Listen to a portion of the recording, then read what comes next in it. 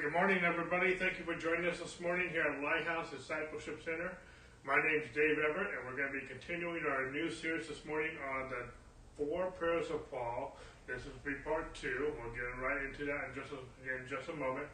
Just so you know, all of our teachings are archived on our website at lighthousediscipleship.org, as well as our YouTube channel, Lighthouse Discipleship Center.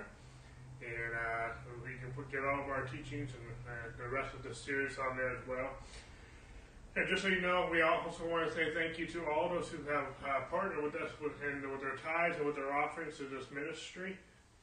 And in case you don't know how to do that, you can go to our website at lighthousediscipleship.org, go to our give page, and all of our contact information is there to give online, as well as if you go to the footer of every page, we have all of our contact information where you can mail us your tithes and your offerings. And just so you know, for those of you here in the United States, we are a 501c3 organization. We are a church. And so, therefore, you can get a tax write-off for that if you're interested. And anyway, we will have our Bible study tonight at 6 o'clock on Effortless Change, and again Wednesday night at 7 o'clock on the Believer's Authority. And so, anyway, without further ado, I'm going to go ahead and jump right on into our message this morning. We're talking about the 4 prayers of Paul. Now, when we're talking about the 4 prayers of Paul, Paul didn't just pray 4 times. And there are not only just 4 prayers of Paul in the Scriptures, okay? So, some of you might be debating, how come you only say there's only 4 prayers? Paul prayed more than 4 times in Scripture. Well, he did. But I'm focusing on 4 prayers. And that's why it's just a title that I put on the series, okay? So you don't get hung up on all that. But at the same point in time, these are 4 prayers that I have used in my life. And these are 4 prayers that I use all the time also in ministry. People ask me to pray for them. Sometimes I don't know anything about them, their situation and whatnot. And so I'm just going to pray for them how Paul prayed for them, and how Paul prays for us, and how Paul prays for me. And so I just think that's a good place to start.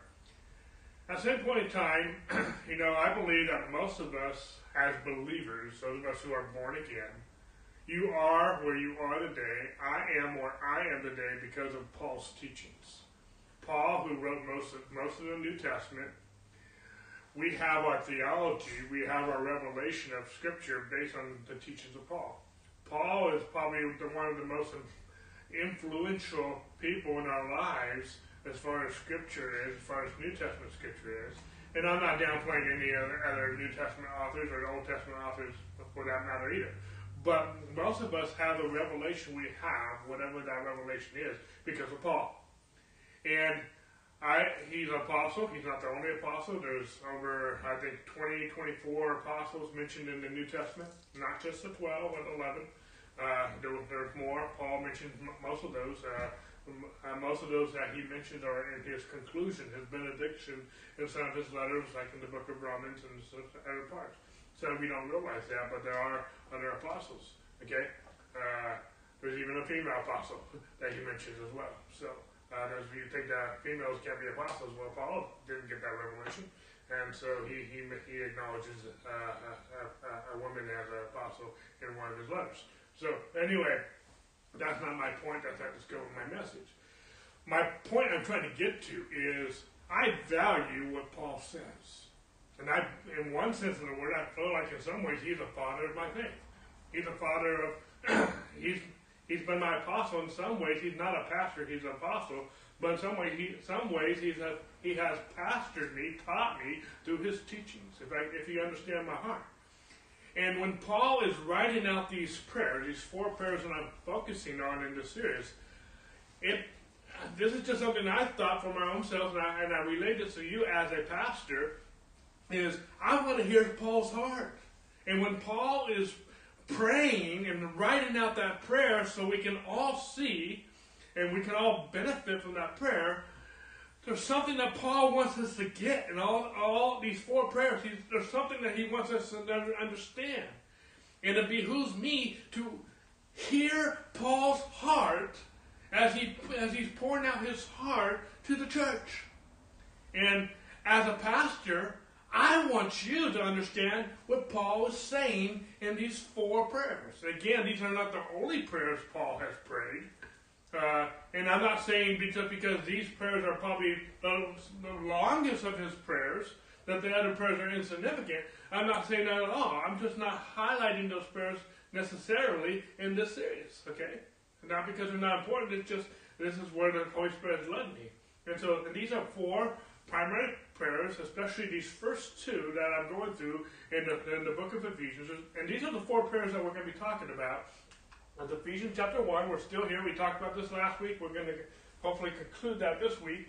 And then going to next week, hopefully, we'll be going to Ephesians chapter 3. Now, these first 2 are probably the 2 most that I use the most. I just love the book of Ephesians. But there's 2 other prayers we're going to have to be focusing on in later weeks. The one in Philippians and also in Colossians. Okay? And so, these are just 4 prayers that I just think that are very primary, especially these first 2. And if I can pick my top one, it's actually this one. Ephesians chapter 3 is a close second, but and they go together because they're in the same book. They're in the same letter. And so we're going to look at both of these. So without further ado, let's go ahead and continue in our teaching this morning in Ephesians chapter 1. Let me give you a little recap of what we taught last week so we can get into our teaching this week that we didn't finish last week. So first of all, I'm going to read between Ephesians chapter 1, verses 15 through the end of the chapter. And the prayer starts in verse 17, actually, but there's a prelude that I'm going to reread again this morning. Okay? So it says, in Ephesians chapter 1, beginning verse 15, therefore I also, after I heard of your faith in the Lord Jesus and your love for all the saints, do not cease to give thanks for you, making mention of you in my prayers, that the God of our Lord Jesus Christ, the Father of glory, may give to you the spirit of wisdom and revelation in the knowledge of him. The eyes of your understanding be enlightened, that you may know what is the hope of his calling, and what are the riches of the glory of his inheritance in the saints, and what is exceeding greatness of his power towards us who believe, according to the working of his mighty power, which he worked in Christ when he raised him from the dead, and seated him at the right hand in heavenly places, far above all principality and power and might and dominion and every name that is named, not only in this age, but also that which is to come. And he put all things under his feet, and he gave him, Jesus, to be head over all things to the church, which is his body, the fullness of him who fills all in all. Okay? So I'm not going to recap a lot what we did last week, but I want to recap some major points that I tried to cover last week. Okay? First of all, what's Paul's purpose in this prayer? Okay? Paul was not praying because they were in terrible shape. Now, he did bring a lot of corrections to some of the other churches, like Galatians and Corinthians, and some even in Thessalonica.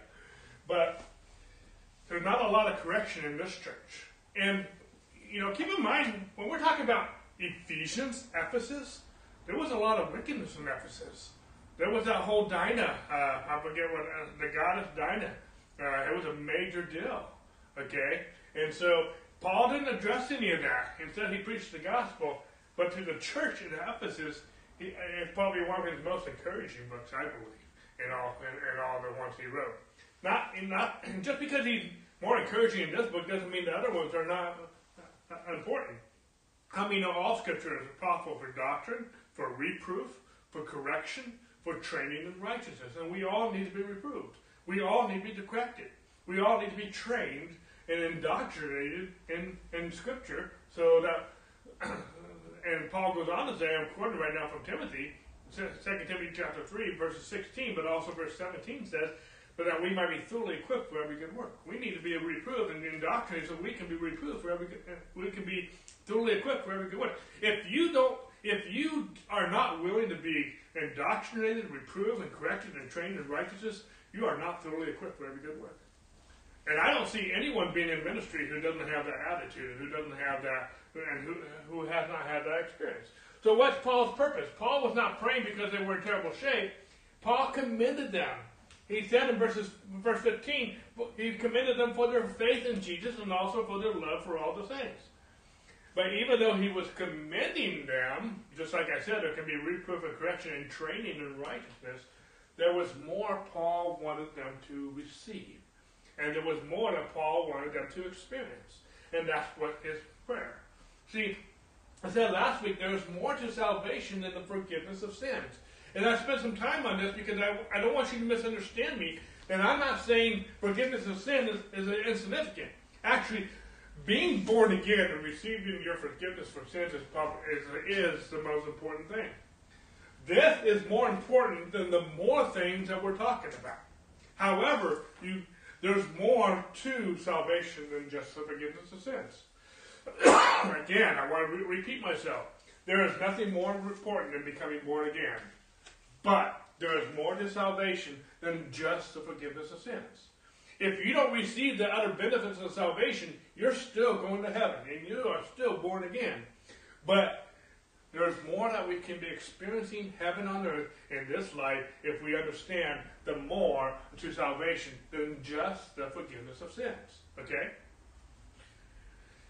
At the same point in time, let me just say the same thing in another way. Being born again ushers us into the kingdom of God. Jesus said the kingdom of God is not here and there. The kingdom of God is within us. When I say there's more to salvation than just the forgiveness of sins, folks, beloved friends, there's a whole kingdom inside of you. Jesus also said it's to your Father's pleasure to give you the kingdom. The kingdom of God is at hand, and the kingdom of God is in you. And the kingdom of God is not just forgiveness. There's a whole kingdom. There's a whole aspects of the kingdom of God that's in you. And the more there's more to salvation than most of us have understood and comprehended. And I can also say there's more to salvation than most of us are experiencing. Okay? I also said to the degree that we understand how God's kingdom works, which is in you, and apply it in our lives and ministry, we can experience heaven on earth. I want to say this again. This was a key point from last week. To the degree that we understand how God's kingdom works and apply it in our lives, we can experience heaven on earth. And we are all on different degrees in our understanding. Okay? This transformation that I'm talking about is not automatic. We are progressively changed from glory to glory, from faith to faith, from grace to grace, by the renewing of our minds. This is a process. In one sense of the word, we will be renewing our minds till Jesus comes. Okay? None of us have arrived. Some of us are at a different degree of understanding this and are experiencing it at a different degree because they're understanding it. But this is a progressive. Excuse me. How many know we are walking with God? We are in relationship with God. I'm in a different degree in my relationship with my wife than I was 22 years ago when we got married. Okay? Some marriages and some relationships have actually regressed. Some have progress. Okay? But to the degree that we are in relationship and we nurture that relationship, we will grow from glory to glory, from grace to grace, from faith to faith. We will grow. We will mature. Okay? It will get sweeter and sweeter. And we'll get better and better. Okay? See, we are all the same in our born-again spirits. We are spirit, soul, and body. It's our spirit that's born again. Our mind needs to be renewed. And we will get a new body one day. Okay? But we are all the same in our born-again spirits. Because our born-again spirits are exactly like Jesus. But our minds are not. Our flesh is not. Our bodies are not. Okay? But even though this is true, we are all the same in our born-again spirits, but there are many levels of understanding. We are all at a different degree, a different level in our understanding, and our understander, if I can even put it that way. You know, in the parable of the sower, Jesus said, and if you can see the parable of the sower in Matthew, Mark, and Luke, what we call the synoptic gospels. But Jesus said, in the parable of the sower, there's one seed, the word of God, being sown on 4 different kinds of soil. And all the different kinds of soil heard the word of God, but only one understood the word of God. Okay? And even especially the seed that fell on the pavement, Jesus specifically said they did not understand the word. So it's not enough just to hear the word, and that's important. You can't understand something you've never heard. But at the same point in time, and we are actually covering a lot of what I'm saying right now on Sunday nights, but we need to understand God's word. We need to understand all that God has for it if we're going to experience it. In other words, we are called to be disciples. We are called to be discipled. Okay? Jesus did not call us to go make converts. Jesus called us to be a disciple. A disciple is a disciplined learner. Okay? And a disciple is not going to learn everything in one setting. A disciple is not going to learn something. It's going to be learning something, to a progressive relationship, to a progressive learning. If I can put it that way. I know there's some more words I'm looking for here, but we are called to be disciples. That's one reason why we call our church Lighthouse Discipleship Center. We are big on discipleship. Okay? Now, there's a starting point. You can't be discipled until you, in one sense, are born again. Being born again is the greatest thing ever. But it's the start. It's the beginning of a life of God. It's the beginning of discipleship. Okay? Being born again is not the end. It's the beginning. It's the beginning to a life with God. It's the beginning to walking with God. It's the beginning to being discipled. Okay? And Paul prayed to us as disciples, as believers, that our understanding would be enlightened. He prayed that we would receive the spirit of wisdom and revelation and knowledge of Him. We'll spend a little more time with this before we go further. Okay? And they would come to experience what is already true in their spirits. We'll spend a little more time on this because these are three main key points that I'm trying to bring out in this first prayer. Okay? But Paul... Paul also prayed that they would receive the revelation of mystery that he was sharing with them. We talked about this a little bit last week. I'm going to go off on this again a little bit right now. Earlier in the chapter, in verse 9, Paul said, having made known to us the mystery of His will, according to His good pleasure, which He purposed in Himself. When we talked about the revelation of the mystery, let me slow down for a minute. I'm choking on my own words. Okay? Paul is praying this prayer that we would understand something, that we would receive a revelation of something, that our hearts would be enlightened to something. And really, I believe that something can be simplified into there's a mystery. Okay? That there's truths of God's word that are only mysterious to those who do not soften their hearts to them. We're going to come back to some of the soften their hearts in just a moment. But there's something that God wants to reveal to us. And when I talk about mystery, the truths of God are hidden for His children, not from His children. Okay? God did not hide this mystery of the gospel from His own kids, to those who are born again, but it is hidden from those who are not born again. That's why I said being born again and understanding the forgiveness of your sins is the most important part. Because you can't understand the mysteries. You can't understand this revelation that Paul wants us to understand unless you're first born again. But now that you are born again, now that you are His child, there's a whole mystery of the kingdom of God that you can understand. And that not only can you understand it, you can walk in it. You can experience the mystery of the kingdom of God. Paul said in Colossians, this mystery that we're talking about is Christ in you, the hope of glory. That's Colossians 1:26. This 1:26 and 27. This mystery that we're talking about is Christ in you, the hope of glory. Paul wants us to get a revelation of Christ who is in us. And if you ever read the book of Ephesians, Paul is talking throughout this entire book of Ephesians about Christ in us. I don't remember how many times he uses the phrase in Christ, but he uses it multiple times throughout this book about who we are in Christ. Paul is revealing, and you can also see this almost echoed in the book of Colossians as well. Paul, and throughout his books, throughout all of his letters, is revealing to us the mystery of the gospel of the kingdom, who is in us, Christ in us, the hope of glory. Okay? I could that could be a whole message in and of itself. In one sense, it is a message that we're talking about. Okay? Going back to, again, Ephesians 1:9, having made known to us the mystery of His will, according to His good pleasure, which He purposed in Himself, verse 10, that in the dispensation of the fullness of times, He might gather together in one all things where?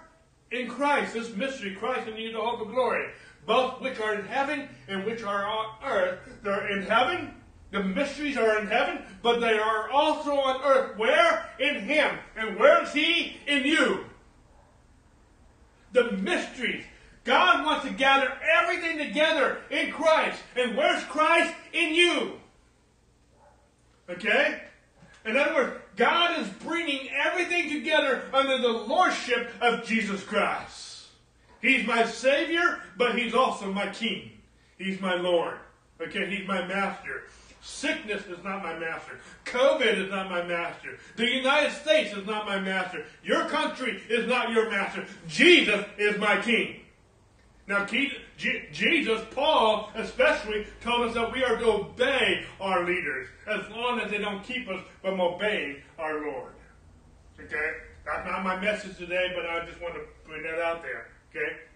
In other words, this lordship of Jesus Christ, this has always been God's plan and God's purpose.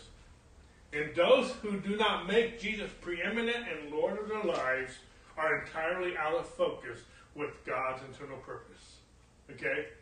Jesus is Lord of every area of my life. He's Lord of my marriage. He's Lord of my friendships. He's Lord of my businesses. He's Lord of this church. He's Lord of my finances. He's Lord of my health. He's Lord of my mind. He's Lord of everything that happens in my life. He's my King. He's my God. Okay? Paul prayed, again, reiterating what we already established, that we would understand and be enlightened to this revelation. Paul prayed that we would receive. He's already given it to us, but just because He's given it to us, we haven't all received the spirit of wisdom and revelation. Where? And we're going to talk about this morning, in the knowledge of Him. And we also will pray that we would come to experience what is already true in our spirit. It's already true. It's in seed form, but it's already true in our spirits. Okay? But He wants us to experience it. He wants us to understand it. He wants us to get a revelation of it. He wants us to experience what God has already provided for us. Where? In the knowledge of Him. And we're going to unpack this a little bit more. Okay? The prayer actually starts in Ephesians 1:17. And Paul begins to pray that the God of our Lord Jesus Christ, the Father of glory, may give to you the spirit of wisdom and revelation and knowledge of Him. In verse 17, he says, he prays that He may give to us. Going back to verse 8, it says, He made to abound to us in all wisdom and prudence. And we talked about this last week. Is this a contradiction? Did He give it to us, or did He not give it to us? Are we still waiting for it, or did He give it to us? We talked about how He already gave us wisdom and prudence in our born-again spirits, but we have to draw it out, these things, out of our spirits. We have to receive it. We have to experience it. We have to walk in it. And if you don't know that you have it, you're going to keep trying to get it instead of knowing that you have it and start using it. You can't use something you don't know you have. You can't use something you think you're still trying to get. And you can't get it because He's already gave it to you. You need to know that you have it. You need to have an understanding, a revelation, what you already have in Christ, so you can start using it. You can start experiencing it. You can start walking in it. Am I making sense? He can't give you something He already gave you. And you can't experience something you think you're still trying to get when He already gave it to you. Okay? We need a revelation what we have. Okay? And Paul goes on to say that He may give to you the spirit of wisdom and revelation and the knowledge of Him. Paul prayed that what is already true in our spirits will become our mental dispensation, that we will be transformed by the renewing of our mind. Okay? We talked a lot about this last week, but we also said, Paul also prayed for a release into the physical what is already present in our spiritual being. It's already present in seed form. We are born again, not a corruptible seed, but an incorruptible seed by the Word of God. And I'm going to go into some of this seed form in just a moment. You cannot get a revelation of something that doesn't exist. But it does exist. And Paul is praying that we will receive, the Lord may give to us a spirit of wisdom and what? Revelation. We already have the wisdom. We already have wisdom and prudence. what I just talked about. I'm going through this a little fast because I talked a lot about this last week. I'm trying to get to this week's message. But excuse me, I'm talking so fast, I'm choking on my own words. But he already gave us wisdom and prudence, what we just talked about. But he is praying that he would give us the spirit of wisdom and revelation. Okay, we need to understand the wisdom we already have. Okay? But let's look at this word revelation real quick. We talked about how it's a disclosure. It's to take off the cover. Paul wasn't praying for the Lord to give us anything new, and he wasn't praying for us, God to give us more things. Paul was praying that we get a revelation what has already been freely given to us in Christ. See, the Christian life is not an attempt to get more faith. The Christian life is not to get more anointing. We already have all these things in their fullness in Christ. It's easier to release what we already have. It's very hard to release something we don't even know we have when we're trying to get, but we're trying to get something he already gave us. In one sense, we are looking, I'll just think about that. It's easy to release what we already have. And we have it. But we need a revelation and understanding and enlightenment of what we have. But it's easier to release what we already have than to try and get something we don't have. And yet we have it. Okay? There's a deception, in other words, trying to get something that we already have. Okay? How do I know we already have it? I can give you a lot of scriptures, but he already said at the beginning of the same chapter, blessed be the God of our Father, Lord Jesus Christ, who has blessed us with not just some, but every spiritual blessing in the heavenly places. Where? In Christ. Christ in us. The mystery of the kingdom is Christ in us, the hope of glory. God has blessed us with every spiritual blessing in Christ. Many of us are trying to get those spiritual blessings. Many of us are asking God to bless us. He already has. Get a revelation that you have it and start walking in it. That's what Paul's praying here. Paul prays that the Lord would give us the spirit of wisdom and revelation. He goes on to say, in verse 18, that the eyes of your understanding be enlightened, that you may know what is the hope of his calling, what are the riches of the glory of his glory inheritance in the saints. Okay? Now, when we talk about the eyes of our hearts being and understanding being enlightened, we talked briefly last week from 2 Kings chapter 6. In 2 Kings chapter 6, and I don't want to rehash the whole story, but the king of Syria was attacking Elisha because he was getting a word of knowledge and disrupting his military plans.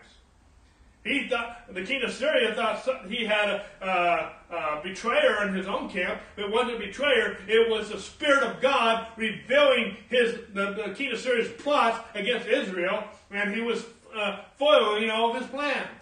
And so the king of Syria wanted to kill Elisha. And so his whole armies were surrounding one man. Okay? And Elisha wasn't worried, but Elisha's servant was like, what are we going to do? I mean, it's just like the whole king of Syria, the whole army was surrounding one man, and his servant's like, this is not good. But Elisha prayed. He prayed, and Elisha prayed and said, Lord, I pray, open his eyes that he may see. And then the Lord opened the eyes of the young man, and he saw and beheld the mountain was full of horses and chariots of fire all around Elisha. In other words, it was more with him than with them. And in the same way that Elisha prayed this prayer, I believe Paul is praying the same prayer going backwards, that our eyes will be understanding what we have. Stop trying to get it. Stop worrying. Stop worrying about all the things. Jesus said, many hearts will wax cold of the things coming upon the earth. Jesus, Paul, all the apostles, all the letters in the New Testament promise us that these horrible times will come. And they're still going to get, the book of Revelation expands on, there's many things going to come on the earth. Okay? And you're not going to be able to stop some of this stuff. Okay? But what you can do is know that there is more with you than there are with them. Okay? Elisha, I don't even know if Elisha saw this, but he knew it. He knew what God was doing. Maybe he did see it, maybe he didn't. We don't know that. We can only speculate, okay? But at the same point in time, Elisha was not afraid. We do not need to be afraid of the things coming upon the earth. Jesus is our Lord. Whether we die or whether we live, we're going with Jesus. We win. We already won. Okay? Okay? And so anyway, but going back to Ephesians, Paul prayed that we would have the spirit of wisdom and revelation, and that we would have the understanding, that the eyes of your understanding be enlightened. We'll get back to the bottom part of this verse later. Okay? Then we looked last week about actually, I'm ahead of myself. Paul prayed that their understanding would be enlightened so that we can see what is already in our born-again spirits, just like Elisha's servant. We need to be enlightened. We need to know what we already have in Christ.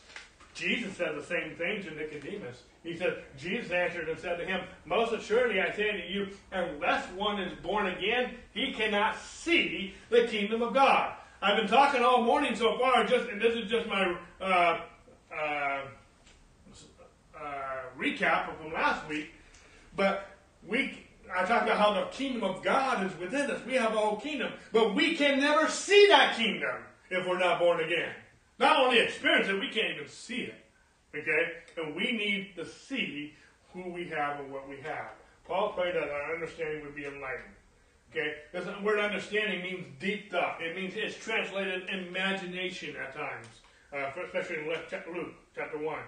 Paul prayed that their understanding would be enlightened so that we can see what's in our born-again spirits.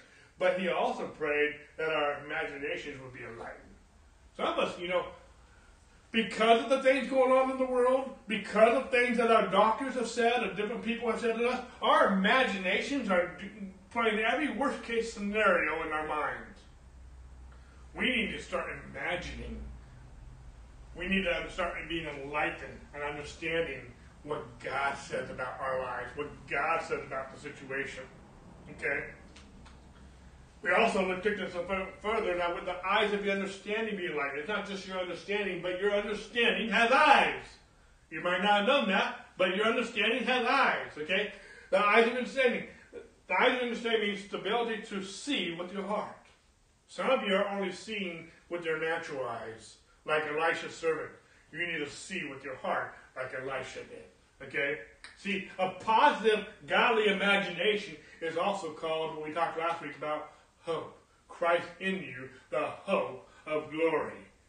It's also echoed in Romans, but we were saved in this hope, but hope that is seen is not hope. But why does one still hope for what he sees? And when he's talking about here seeing, he's talking about seeing with the natural eyes. I believe faith sees. I believe hope sees, but it sees with our spiritual eyes. It sees with the understanding of our hearts, not with our natural eyes. Okay? See, Paul prayed that our understanding, our imaginations would see the hope of his calling, which we're going to hopefully get into this morning. Okay? The eyes of understanding is not only the ability to see with the hearts, but the ability to perceive with the mind. Just as nobody can see with their eyes closed, and nobody can see with their minds or hearts closed, we also can't see and perceive the things of God if our hearts are closed. Okay? Our understanding must be opened by the Lord to perceive spiritual truth. Just like on the road to Emmaus, I don't have time to rehash this whole story, but there's two disciples that walked with Jesus on the road to Emmaus. Before I go there, before you read that scripture, which you already did, there was two. It said the two disciples that they didn't recognize it was Jesus who was walking with them. This is after the resurrection. The disciples did not have a revelation that Jesus had been raised from the dead. They were still mourning his death. They did not know that he was alive yet. And while they walked with him on the road to Emmaus, their hearts were still saddened. But Jesus, who was with them, began to open the scriptures to them, began to share all the things concerning himself. All the scriptures. I don't know about you, but I would have loved hearing Jesus expound on all the scriptures concerning himself on that road. But it was at the end of that trip, when they reached their destination, they broke bread with him, that they said, and he opened their understanding, key word, that they might comprehend the scriptures. You need the Holy Spirit to open your understanding so that you can understand the mystery of the kingdom of God, so you can understand the scriptures. Because when your understanding is not open to you, it's still a mystery. okay? But it can be revealed to you, his child, okay? Paul goes on to say in chapter 4 of Ephesians, he says, I say, therefore, and testify in the Lord that you should no longer walk as the rest of the Gentiles of the world walks in the futility of their minds. God does not want your mind to be futile, if I can put it that way. King James says it's vanity. He doesn't want your mind to be in vain. In other words, if we think like the world, we will get the same results as the world. We cannot think like the world. Amid COVID, amid all the things going on Facebook and the world and social media, we cannot think like the world. We are different. We have the mind of Christ. Okay? We need to change the way we think. As a man thinketh, so is he. Okay? But the disciples were amazed when they saw Jesus walking on the water and walking in the water in Mark chapter 8, I believe it is. And Jesus called this amazement a hardened heart in Mark chapter 8. And this is kind of where we ended last week. Okay? I can do a whole series, and I probably will do one into next year about a hardened heart. A hardened heart is not just a life in sin. It can lead to that. But that's not the hardened heart that Jesus is talking about in Mark chapter 8. In Mark chapter 8, he had just fed the multitudes. He had just walked on the water, and the disciples were amazed that he was walking on the water. And Jesus called that amazement a hardened heart. See, a hardened heart cannot perceive the things of God. Okay? And Jesus answered them, and being aware of it, said to them, why do you reason because you have no bread? Do you yet not perceive or understand? Is your heart still hardened? When your heart is hardened, you cannot perceive and understand the things of God. You cannot understand miracles. You are amazed. See, they were quarreling among themselves because Jesus was walking in the water and he said something. They thought it was because they didn't have any bread when he fed the multitudes. It had nothing to do with that. See, when they were so amazed at him walking on the water and the storm and the different things that their whole perception, their whole understanding was hardened from understanding what Jesus was trying to teach them, what Jesus was trying to do. Okay? See, a hardened heart keeps us from perceiving spiritual truth. The variable is not the word, but the condition of the heart. This goes with the parable of the sower. It's not the word, it's the understanding that kept that seed from producing 30, 60, and the whole 100-fold. A hardened heart will keep us from perceiving spiritual truth. But a hardened heart will stop us from understanding spiritual truth. See, when you don't understand God's word, Satan finds no resistance. When you don't understand that God's will to heal the sick, by his stripes you are healed, and you don't lay hands on the sick, or you lay hands on them and they don't recover, and you're like, well, that must be God's will. You're not going to resist sickness. I resist sickness in this house.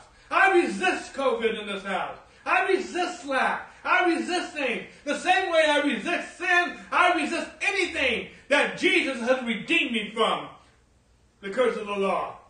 And when you don't understand God's word, when you don't perceive God's word, you will not resist when Satan comes into you like a flood. You will just accept it. You'll go, poor me, Satan is just taking advantage of me. Satan's doing this, Satan's doing that. We're going to see in this prayer, you have authority over Satan. That's one of the things Paul's going to bring out. If we get there far enough this morning, okay? When we don't understand God's word, Satan finds unbelief. He doesn't find resistance. He might find religion, but he doesn't find a resistance. See, a hard heart keeps us from perceiving spiritual truth, but it also stops us from understanding spiritual truth. And it keeps us from remembering. One of the jobs of the Holy Spirit is to bring the scriptures to your remembrance. Okay? Let's talk about remembering for a second. You may be able to recall facts in Scripture. You might even be able to quote them. You might even be able to quote Scripture left and right. See, going back to Mark chapter 8, Jesus asked them, when I broke the 5 loaves for the 5,000, how many baskets of full fragments did you take up? And they said to him, 12. Verse 20, he says, when I broke the 7 loaves for the 4,000, how many large baskets full of fragments did you take up? And they said 7. See, when you're remembering, you might be able to quote the facts. The disciples remember the facts. Okay? But they forgot the spiritual lesson. And this was before him walking on the water. This had happened twice, and then now they're amazed that he calmed storms and walked on water? See, remembering Scripture is not the same as perceiving the spiritual life in them. Jesus said, the words I speak to you, they are spirit and they are life. And Paul is praying that we would have the spirit of wisdom and revelation in the knowledge of him, and the eyes of understanding being enlightened, that you may know what is the hope of his calling and what the riches of the glory of his inheritance of the saints. We're going to get to this part in just a moment. Okay? Wisdom and revelation can only be received as the eyes of our hearts are enlightened. That's a big thing that I'm trying to bring out right now. Okay? Paul says, and I want to go back for 17 and 18 real quick, and then I'm going to go on to 18 and 19. Okay? Paul prays that we may... that the Lord, the God of our Lord Jesus Christ, the Father of glory, may give to you the spirit of wisdom and revelation, where? In the knowledge of him. He also says in verse 18 that the eyes of your understanding be enlightened, that you may know. Verse 17 says that we would have this revelation in the knowledge of him. And verse 18, that you may know. That your understanding might be enlightened, that you may know. Okay? Our way of thinking must be illuminated to have a more accurate knowledge of God. Am I making sense? He says that twice in this prayer. See, spiritual mindedness is a way to life and peace. Paul said this way in Romans chapter 8, but those who live according to the flesh set their what? Mind on the things of the flesh. But those who live according to the Spirit, the things of the Spirit. For to be carnally minded is death, but to be spiritually minded is life and death. It doesn't just lead to it, it is life and death. What you think about is either death or life. As a man thinketh, so is he. Isaiah says it this way, thou wilt keep him in perfect peace, whose mind is stayed on thee, because he trusts in thee. Paul also said in Romans chapter 12, and do not be conformed to this world, but be transformed by the renewing of your mind, that you may prove what is that good, acceptable, and perfect will of God. See, renewing the mind is a way to knowing God's perfect will. You cannot know his perfect will without renewing your mind in the things of God. I don't have it on the screen, but Peter says it this way, grace and peace be multiplied to you in the knowledge of him. That all things pertain to life and godliness in the knowledge of him. Everything you need for life and godliness is in the knowledge of him. Okay? Let's go back here. Again, Paul's praying that we will have this wisdom revelation in the knowledge of him, and that we may know. What does he want us to know? He wants us to know 3 things, and we're going to highlight those now. What is the hope of his calling? What are the riches of the glory of his inheritance in the saints? In verse 19. And what is the exceeding greatness of his power towards us who believe? Okay? See, the end result of wisdom and revelation that we've been talking about the last week and a half is that we would know something. Are you following me so far? This is probably the key part of this message, these 3 points I'm going to get into. All that was a prelude to where we're going to right now. The end result of having this wisdom and revelation is that we would know 3 things. The 3 things that we need to know is the hope of his calling. The second thing is the riches of the glory of his inheritance. And the third thing is to know the exceeding greatness of his power towards us. We're going to look at all 3 of these, and we're going to, that's where we're going to spend most of the remainder of our time today on these 3 things. In other words, Paul prayed that we would know these 3 things. We would know the hope of his calling. we would know the riches of the glory of his inheritance, and we would know the exceeding greatness of his power towards us. But then we may ask, well, didn't they or didn't we know all these things? Okay? See, when Paul uses the word knowledge here in verse 17 and the word know here in Ephesians, it comes from the word knowledge, epignosis. But there's also the verb form epignoso. Okay? And it means a full, accurate, expert knowledge. Okay? And it means, in other words, it means true knowledge. Paul wants you to have a true knowledge of these three things. Okay? Paul prayed, in other words, through the spirit of wisdom and revelation, we would come to know the Father deeper than we ever have before. That through the spirit of revelation and knowledge, we would know what we have in Christ. We would have a true knowledge of what we have. We would have a true understanding and revelation of what we have in the Father and what we have in God. Okay? So let's go back here, and we're going to look at these three things. The first one is that you may know what is the hope of his calling. So let's focus on that one right now. Okay? Again, Paul prayed that we would know these three things, and we're going to focus right now on this one, the hope of his calling. Notice this, though, that it's not the hope of our calling. It's the hope of his calling. Big difference, okay? Ephesians 1:18 again, that we would know the hope of his calling. I didn't make that up, it's right there. Okay, I just emphasized it. Through our faith in Christ, we have become partakers of everything Christ deserves. Paul said it this way in Galatians.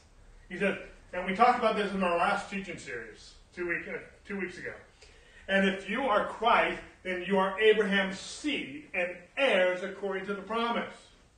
If we belong to Christ, then we are Abraham's seed. Okay? He also said in verse 16, which we really highlighted 2 weeks ago, now to Abraham and his seed, singular, not plural, were the promises made. He does not say, and to seeds, plural, as of many, but as one, and to your seed, who is Christ. And if you are Christ, then you are Abraham's seed and heirs according to the promise. If we belong to Christ, we are Abraham's seed. If we belong to Christ, God treats us the same way that he treats Jesus. If we belong to Christ, Peter said it this way, arm yourselves with the same mind Christ had. Okay? It also says in Philippians, let this mind be in you, which was in Christ. We are in Christ, and we should arm ourselves with the same mindfulness that Christ had. We should have the same mind which Christ had. Are you following me? Okay? One of the keys to victorious Christian living is seeing ourselves in Christ. There's over 400 times, 413 times if I counted right, in the New Testament talks about who we are in Christ. And one of the keys to victorious Christian living, how many know this life is a Christian life? It's not a religion. It's a relationship. It's a lifestyle. And one of the keys to victorious Christian living is seeing and having revelation, having an understanding, having the eyes of our heart open and enlightened, to have a revelation, to have a knowledge of who we are in Christ. Another way of saying the same thing, one of the keys to victorious Christian living is having the mind of Christ. We need to think like he does. Why? We're born of the same seed. Okay? How many know an apple that has seed, and you plant those apples, in time that the new apples are going to just look like the other apples? Dog begets dogs. Cat beget cats. Humans beget humans. Apples beget apples. If we're born of God, if we are in Christ, we should think like he does. We should be like him. We're born of the same seed. And we need a revelation, understanding of what we have in Christ. Everything that apple tree needs.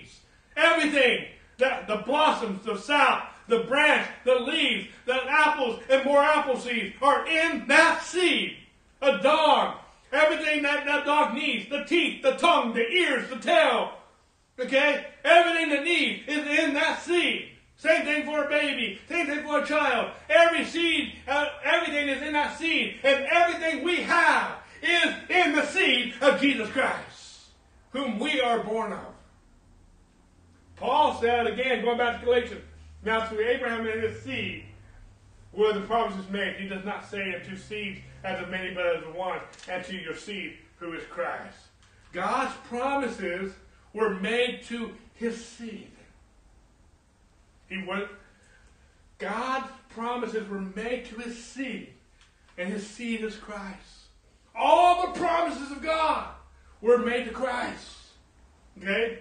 And we are born of his seed. So all the promises are made to us in Christ. We are born of Christ. We are born of God. Christ participated in the covenant agreement on our behalf. But the promise was made to Christ, who was our representative, who was our substitute, who was our propitiation that John talks about in 1 John chapter 4, verse 10, and also Paul repeats it in Romans chapter 3. That Jesus was our propitiation. Jesus was our substitute on our behalf. And it takes a divine revelation to understand what I'm preaching to you today. What Paul is writing to us.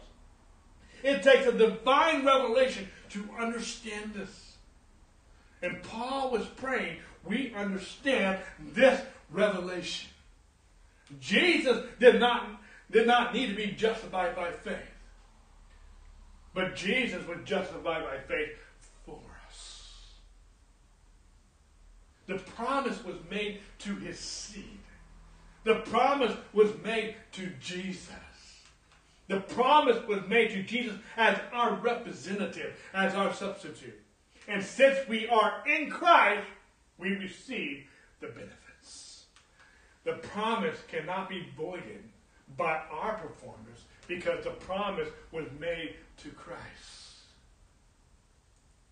He's the variable. And we are the beneficiaries of his goodness. When you understand beneficiaries, the promise is not made to you. The promise was made to Christ. We are the beneficiaries of that promise. Paul prayed that we may know the hope of his calling, the riches of glory of his inheritance, and the exceeding greatness of his power. I briefly talked about the hope of his calling. Let's go to talk about the second one, the riches of the glory of his inheritance. Again, going to Ephesians chapter 1, that you may know what is the hope of his calling, which we talked about, and what we are to pray about, well, the riches of the glory of his inheritance in the saints. Just like I said, it's not the hope of our calling, it's the hope of his calling. If you also read Ephesians 1:18, it's not our inheritance, it's his inheritance. Are you following me? This is a major point I'm bringing up. Okay? Again, go back to the scriptures with me. That you may know what is the hope of his calling, what are the riches of his inheritance, and where is his inheritance? It's in the saints. We'll get there in just a minute. See, everything we have is where? It's in Christ. It's in that seed. Everything an apple tree needs is in the seed. Everything our body needs when we were born was in the seed. Everything is in the seed. Everything, the promises were made to Christ, the seed. And we are the beneficiaries of that seed. When that seed comes into fruition and it grows and it has an apple tree and it has blossoms and it creates more apples, we benefit by eating the fruit of that tree. But the promise was made to that seed. You just participated and partook of the beneficiary, I don't even know the right word, as a beneficiary of that seed. God has made a promise to us in Christ. And it's the hope of his calling. It's the hope of his inheritance. But everything we have is in Christ. And it came through His holiness, not ours. I could teach on this. I have taught on this. It's the beauty of His holiness. Okay? And it remains because of His faithfulness, not ours. Okay? Ephesians 1:18. Let's go back here real quick. What are the riches of His inheritance? Where? In the saints. It's not our inheritance, it's His inheritance. And where is His inheritance? It's in us. It's His inheritance. But it's in us. Christ in us. The hope of glory. The mystery of the kingdom of the gospel. The riches of the glory of His inheritance is in the saints. Christ has invested Himself in us. When you make an investment, a lot of times it will cost you up front. But you are a good businessman will make good investments. How many of you know that the God of all wisdom, the God of all glory, the God of the universe, He had the whole universe at His disposal, and He invested the mystery of the gospel, the mystery of the kingdom, and He invested it in you. That is rich. Pun intended. Okay? Christ has invested Himself in us.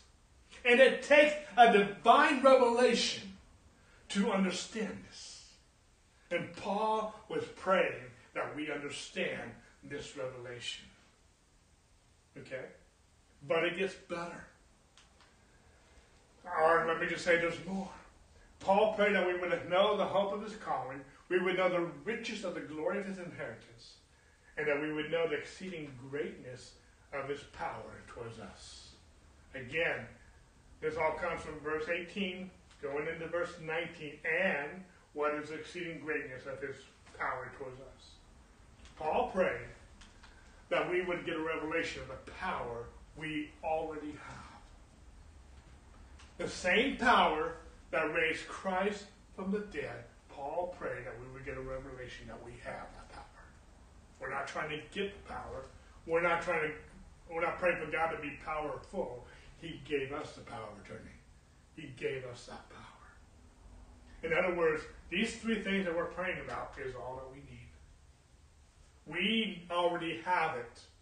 We need a revelation that we have it. We need to have an understanding and the knowledge that we have it. Okay? We just need a revelation. We have it. And start using it. Okay? That's my next point. We need to have a revelation. We have these three things and use it. Specifically this power that we're talking about at this point. And it takes a divine revelation to understand this. And Paul was praying that we get this revelation. Let's go back here. Let's look at this a little bit more now. Verse 19. And what is exceeding greatness of His power. It's not just power, but His power is exceedingly great. Paul prayed that we would not only know God's power, although true, but also the greatness of God's power.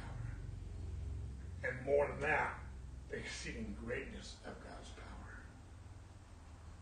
Are you getting this? Can I just phrase it this way? Our God is great. There is no kingdom. There is no person. There is no plague. There is no COVID. There is no government that is greater than our God. There is no evil that is greater than the goodness of our God. We need a revelation of God's exceedingly greatness. I want to say this again. We, as a church, need a revelation of the exceeding greatness of God who is in us. If we had a revelation, and if we were walking in this revelation, the church would be a lot different right now. Our lives would be different. But we need a revelation of the exceeding greatness of our God, who is in us, who has given us these things in Christ. We need a revelation of God's exceeding great power. Okay? Don't get distracted. Stay with me here. Okay? It's going to get better. Not only is it, what is the exceeding greatness of his power towards us who believe according to his working of his mighty power. Stay with me here. Okay? Towards us. Sometimes we leave out little phrases. Okay? The exceeding great power of God is toward us. Are you listening? The exceeding great power of God is toward us. I'm going to say it again. I'm going to keep saying that until I know everyone's listening. The exceeding great power of God is toward us. Okay? I'm going to back up because I don't think you guys are listening. And what is the exceeding greatness of his power toward us who believe? We'll get there in just a minute. And the last phrase. The exceeding great power that we're talking about, that God, Paul wants us to know and understand and get a revelation, is who is what? It's toward us. That means God's exceeding great power is for us. That means God's exceeding great power is for our benefit.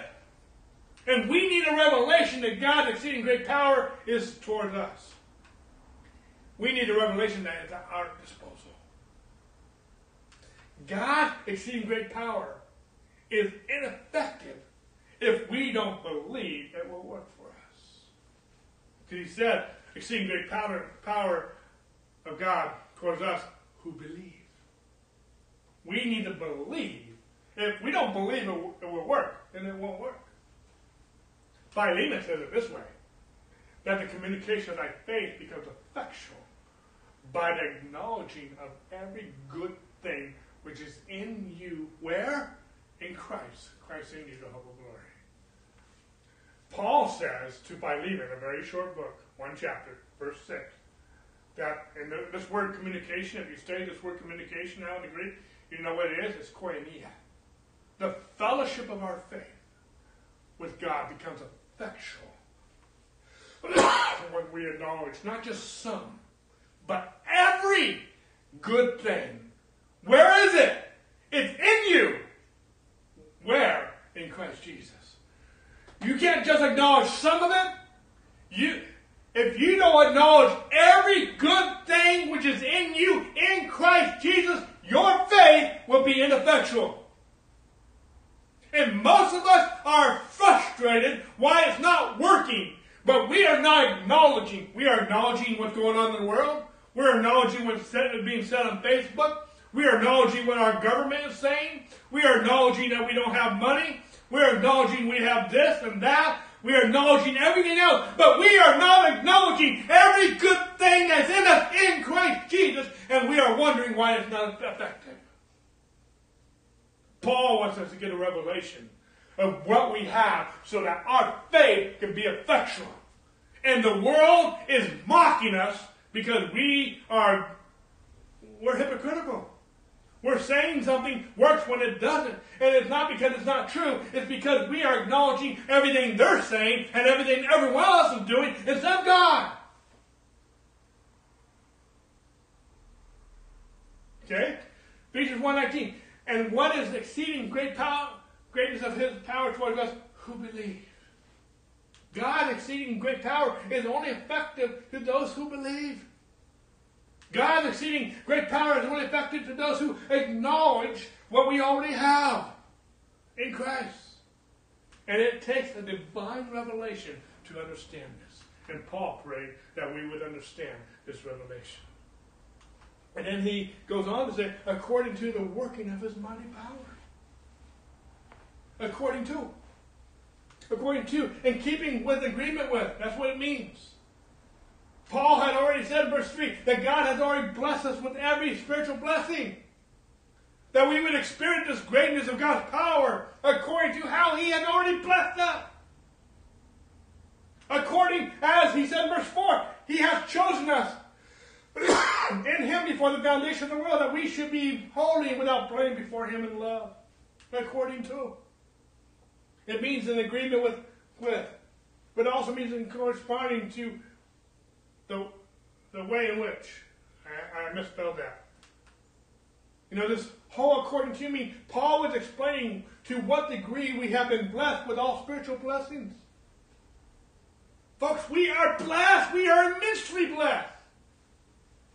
And God wants to use us, his power, his richness, his inheritance that's in us, the hope of his calling which is in us, his great power which is in us, according to how he has blessed us. He also says, we were chosen in Christ before the world began. We are holy without blame because God sees us through Christ. I can spend a lot more time on this, but you know, when I look at this according to, we're towards the end of the chapter. We're in the middle of his prayer, which is in the bulk of the chapter. But the beginning of the chapter, Paul already talked about how we were God's children in verse 5. How we are accepted in the beloved in verse 6. How we are redeemed and forgiven in verse 7. How we have God's wisdom and prudence in verse 8. And how the mysteries of God's kingdom have been revealed to us also in verse 8. Okay? And when Paul says, according to the working of his mighty power. What power? Well, we're going to get to there, but it's also according to the fact that we are his children, that we are accepted in the beloved. It's according to the fact that we are redeemed and forgiven. According to the fact that we are God. We already have God's wisdom and prudence. According to the fact that we already have the mystery of God, the kingdom of God in us. According to which he worked in Christ when he raised him from the dead and seated him at the right hand in heavenly places. As believers in Christ, we have the same power God used to raise Christ from the dead. In other words, the power we have in Christ is not small compared to God's power. The power you have in Christ is not small. It's not insignificant to the power of God. We have the same power God used to raise Christ from the dead. But we need a revelation of this. And it takes a divine revelation to understand this. And Paul is praying that we understand this revelation. He prayed that we would have the wisdom and revelation and knowledge of him. And the eyes of understanding being enlightened, that you may know what is the hope of his calling, what are the riches of the glory of his inheritance in the saints. And what is the exceeding greatness of his power towards us who believe, according to the work of his mighty power, which he worked in Christ when he raised him from the dead and seated him at the right hand in heavenly places, far above all principality and power and might and dominion and every name that is named, not only in this age but also in that which is to come. As believers in Christ, we have the same power God used to raise Christ from the dead. And everything we have as believers in Christ comes from our union with him as his children, as his beloved, those who are redeemed. And everything that is true of Christ is true of us. And just as Jesus is now above all principality, so are we. Just as Jesus is above all power, so are we. Just as Jesus is above all might, so are we. Just as Jesus is above all dominion, so are we. Jesus said in Revelation 3, to him who overcomes, I will grant to sit with me on my throne, as I also overcame and sit with my Father on his throne. What's a throne? A throne is where the king sits and rules the kingdom. Jesus said the kingdom of God is within us. Jesus said it's to my Father's pleasure to give you the kingdom. Jesus said that when we overcome by the blood of the Lamb and the word of our testimony, we sit with him on his throne.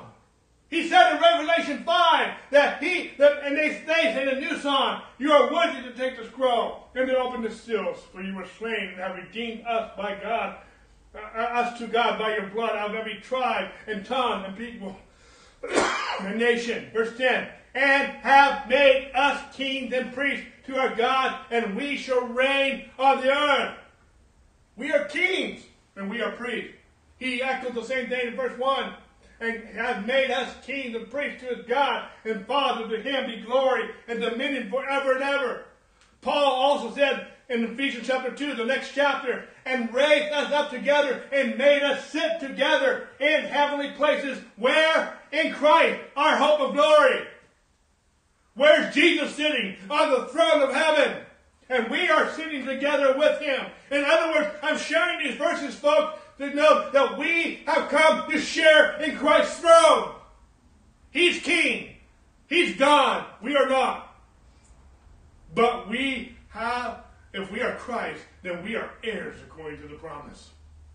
And we are in Christ. We are with Christ. And we're going to get to it here in just a moment. We are the body of Christ. We have come to partake in the authority and this throne represents, to exercise divine power and dominion in the earth. Jesus gave us that authority. He gave us that power. He's the one that said that we are kings and priests. He's the one that said that we sit together with him on his throne. Okay? This is not arrogance. This is gospel. Okay? And there is no place in the New Testament where we are instructed to ask God to do something about Satan. Jesus has instructed his church to do something about Satan. He delegated authority has been given to his church. And it takes a divine revelation to understand this. And Paul was praying that we understand this revelation. Paul prayed the church would be enlightened to this truth. Paul, see, I've been talking about this, and I'm getting to the near close of this message, this part of our message today. We've been talking about this throughout this whole first prayer of Paul, that Paul prayed that their understanding would be enlightened, that we would receive the spirit of wisdom and revelation and knowledge of him, and that we would experience what is already true in our spirits. But he concludes this prayer in verse 22, 23. And he, Jesus, put all things under his feet and gave him, Jesus, to be head over all things to the church, which is his body, the fullness of him who fills all in all. Let's talk about the church just for a moment. The church. Paul also used this analogy of the church being the body of Christ in 1 Corinthians chapter 12, as well as 1 Corinthians chapter 15. So 3 times we see that Paul used this analogy of the church being the body of Christ. Okay? And here, Paul expounded on this by placing Christ as the head. 3 times in Scripture, in 2 different letters of Paul, Paul uses analogy of the church as the body of Christ. In Ephesians, in this particular prayer, Paul expounds on that revelation of the body of Christ as Jesus being the head. Okay? Paul emphasized his church as his body. It's the body of Christ. And when you attack the body, you attack the head. The body is attached to the head. The head is not decapitated. Okay? He's not a head with no body. Okay? Paul emphasized Christ as our head. Okay? He's Lord. You're not. Okay? Paul emphasized the lordship of Christ. And the head controls the body. Okay? Your body can't do anything without the head. And the head is, in one sense, useless without the body. Okay? When anything is placed under the feet, every body part is positioned above it. I mean, no, your anatomy, your feet are on the bottom. And when something is underneath your feet, the whole body is above it, including the head. The head is on top. And where's Satan? Underneath the feet. He's on the bottom. He's not just underneath Christ. He's underneath the church. The body of Christ. Are you understanding that? And who aligned it that way? Jesus did. Resurrection power is not just a reality for our head, which is Christ. Resurrection power is also a reality for every member of Christ's body, the church. In Christ, our head, we have all the rising from the dead power of Christ. And we are in Christ. We are the body that is connected to the head. It says in Ephesians chapter 5, verse 30, that we are one flesh with Christ. And I believe, because Paul brings this up also in Ephesians chapter 5, because Paul, in Ephesians chapter 5, Paul uses an analogy of marriage. But he says, I'm not talking about marriage, I'm talking about Christ and his church.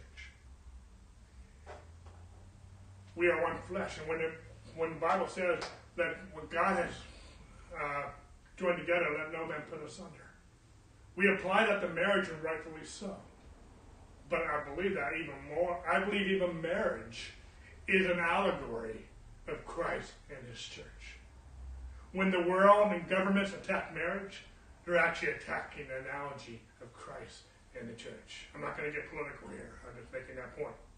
My point is, and you know, a lot of people say, well, in Genesis, the first relationship God established was between a man and a woman.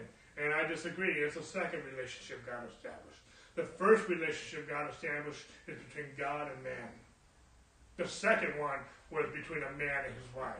But the first and most important relationship we have is between us and God, Christ. The second one is between a man and a woman, a husband and a wife. Okay? Your marriage will not succeed if Christ is not the head of your home in your marriage. Okay? And your family will not succeed if the husband and wife are not the head of the home, with Christ being the head of them. Okay? In Christ, our church, and any church, the pastor might be the head of that church, but Christ is the head of the pastor. Okay? In Christ, our church, we all have the rising from the dead power of Christ. And it takes a divine revelation to understand this. And Paul was praying we understand this revelation. I know I'm over. I just want to wrap this up because I'm at the very tail end. Okay? And he put all things under his feet and gave him to be the head over all things of the church, which is his body, the fullness of him who fills all in all. Let's look at this real quick in the Good News Translation, which means the church is Christ's body, the completion of him who himself completes all things. The church is Christ's body, the completion of him. Just as a ship is incomplete without its crew, just as a king is incomplete without his kingdom, Christ has chosen to be incomplete without his church. Christ has chosen to be incomplete without his body, filled with himself, as he himself is the head. Let's look at the New Living Bible, which is his body filled with himself, the author and giver of everything everywhere. It takes a divine revelation to understand that we, the church, are filled with him. It takes a divine revelation to understand this, and Paul was praying that we understand this revelation.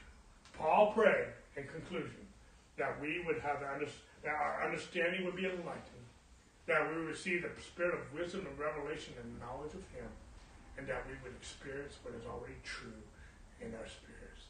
Paul prayed that we would know the hope of his calling, the riches of the glory of his inheritance, and the exceeding greatness of his power towards us. This kind of concludes my teaching on Ephesians chapter 1, verses 17 to 23. Next week we'll pick it up. We'll talk about the second prayer that I want to highlight in Ephesians chapter 3, verses 14 through 21. Okay? And there's a lot more I can elaborate on this prayer. A lot more. On each section I can go on so many rabbit trails. But I hope this has blessed you as we're talking about the 4 prayers of Paul. And these are my prayers for you. And I know this teaching is deep. And you can, again, on our website and our YouTube channel, you can re-listen to this message as many times as you need to get all that God is saying through Paul to us, the Church of Jesus Christ. God bless you guys. We'll see you tonight at 6 o'clock. Amen.